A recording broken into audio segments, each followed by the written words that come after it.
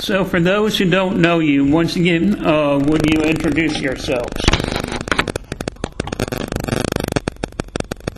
my name is John Paul Pinelli. I'm one of the writers, the director, and one of the producers for They're Inside. And then I'm Skylar, I'm the writer, and then I was in it and I produced it. What got you guys into filmmaking? So for me, started with seeing Jurassic Park as a kid, and initially I thought I was going to do computer graphics, and then I thought maybe I should do producing, and eventually decided that after working on a few sets that producing was very boring and all of the fun was being had by the camera, so decided to try to take the directing path. That's cool you mentioned computer graphics, because that's what I went to college for as well. Yeah. I mean, I just remember seeing the dinosaurs in Jurassic Park and thinking that, you know, basically you could play God, and computer graphics sounded pretty cool. And I loved art as a kid, but I'm just not very good. And then, I used to write dialogue for my Ninja Turtle action figures, so I always knew I was going to end up writing something. In your experiences, what are some of the difficulties with making a found footage / POV movie, point of view movie? Yeah, go for it. I'd say the biggest issue is that, you know, a lot of people feel that it's a well-tread territory already, so you got to bring something fresh to it. And, you know, JP and I had a pretty good concept that we felt was worth throwing our hat into the ring of the sound footage. Right, JP? Yeah, no, I totally echo that.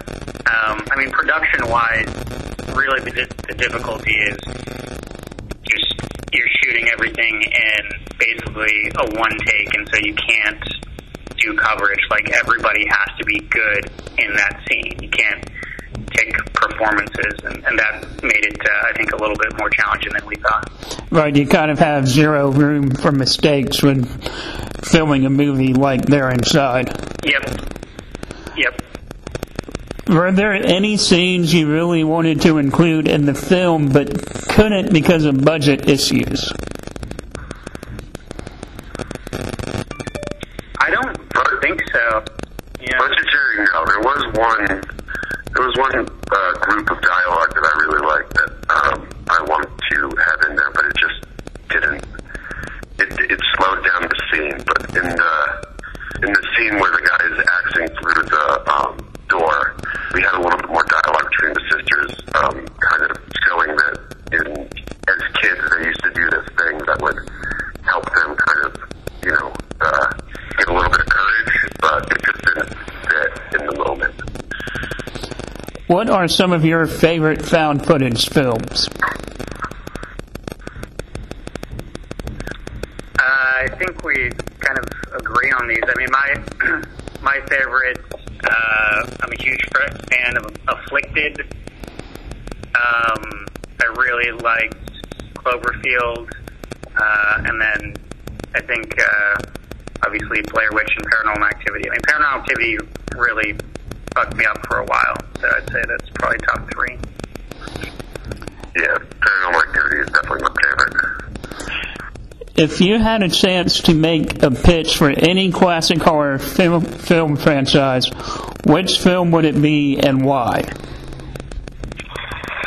I know what mine would be. I don't know if JP would agree. Mine would be the Chucky franchise, because I am a huge fan of blending horror and comedy, and I find the Chucky character to be hilarious. And I would love to get my hands on him as a character. What would yours be, JP?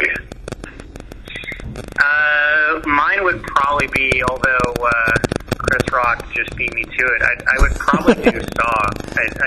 I love the first one so much, and I think they really had a misstep on this last film that they kind of lost what was great about the first one. But I mean, they made a shit ton of money, so I can't fault them. Yeah, I kind of agree with that. It seems like after the first trilogy, they just kind of one-up themselves every time in that franchise to kind of keep with what Eli Roth was doing in Hostel. They even said they were doing like a ante-up competition between both of them throughout filming the first few Saws and when Hostel was coming out as well. Right. I bet you could do a good Hostel too. I think there's still territory there because there haven't been that many sequels.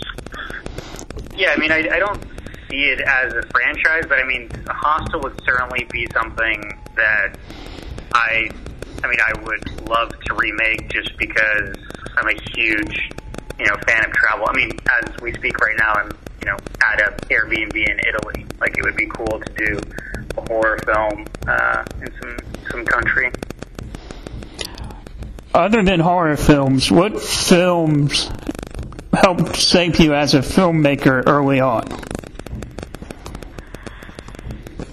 Ooh, Skylar, you want to go first? For me, it's noir. The zippy dialogue, Femme fatales are a huge part of my writing. I don't know that I would be as good of a writer without, Sunset Boulevard and a lot of Billy Wilder movies. Yeah, I mean, for me, this is probably what everyone says, but for me, it was really just Spielberg films, like just big spectacle,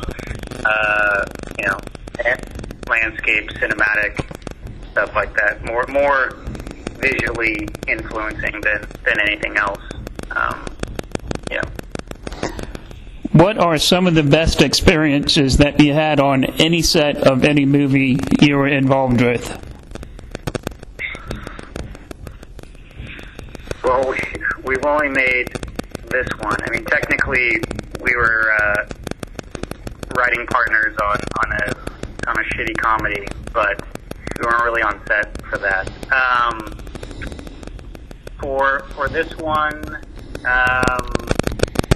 really, I would just say it's kind of an overall note that making it and like everybody staying the night together and then getting up and having breakfast, and it was really, it felt like this camp, right? It was just this horror camp that, we all stayed in a house for about 2 weeks and made a film. I don't think it was anything specific, not that I can remember, but Skylar might have a different answer. I'm actually going to talk about our shitty comedy because there's something funny happening there. So we wrote this movie because this lawyer had a lot of money and was married to this younger actress, and she wanted a starring vehicle for herself. So he really threw a lot of money into making this movie, but she was kind of a diva, which she really shouldn't have been. She wasn't like a star or anything. This was like, he was really helping her out. But it was a mockumentary about a Paris Hilton type heiress character, and so in one of the scenes she has a portrait of herself in the background, and so one of the art directors, spent all like over 48 hours like painting this thing for her. She didn't like the way she looked, so the night before shooting, she put makeup on the picture to try and make her look better on the paint. Right. And then the guy came in and was like, "That's ridiculous," and quit. If given a Which was ridiculously. Yeah, I forgot about that. That was pretty good. All right, if given a chance, if you could make a sequel to this, what would it look like? It would be we want to go to a different country. That's the main thing. And then what else, JB? Oh, just traditional narrative. Like, there is zero, I think, interest for either of us ever to do found footage again. So we're really, focused on, making a very cinematic but great story that I think would have less people against it to begin with, just because it was found footage. But shooting in a different country and traditional narrative. All right, guys. Thank you for joining me this afternoon. Cool. No worries. Yeah, thank you. Appreciate your time, AJ. And any other questions down the road, let us know. All right, thank you, guys. Hope you guys have a good day.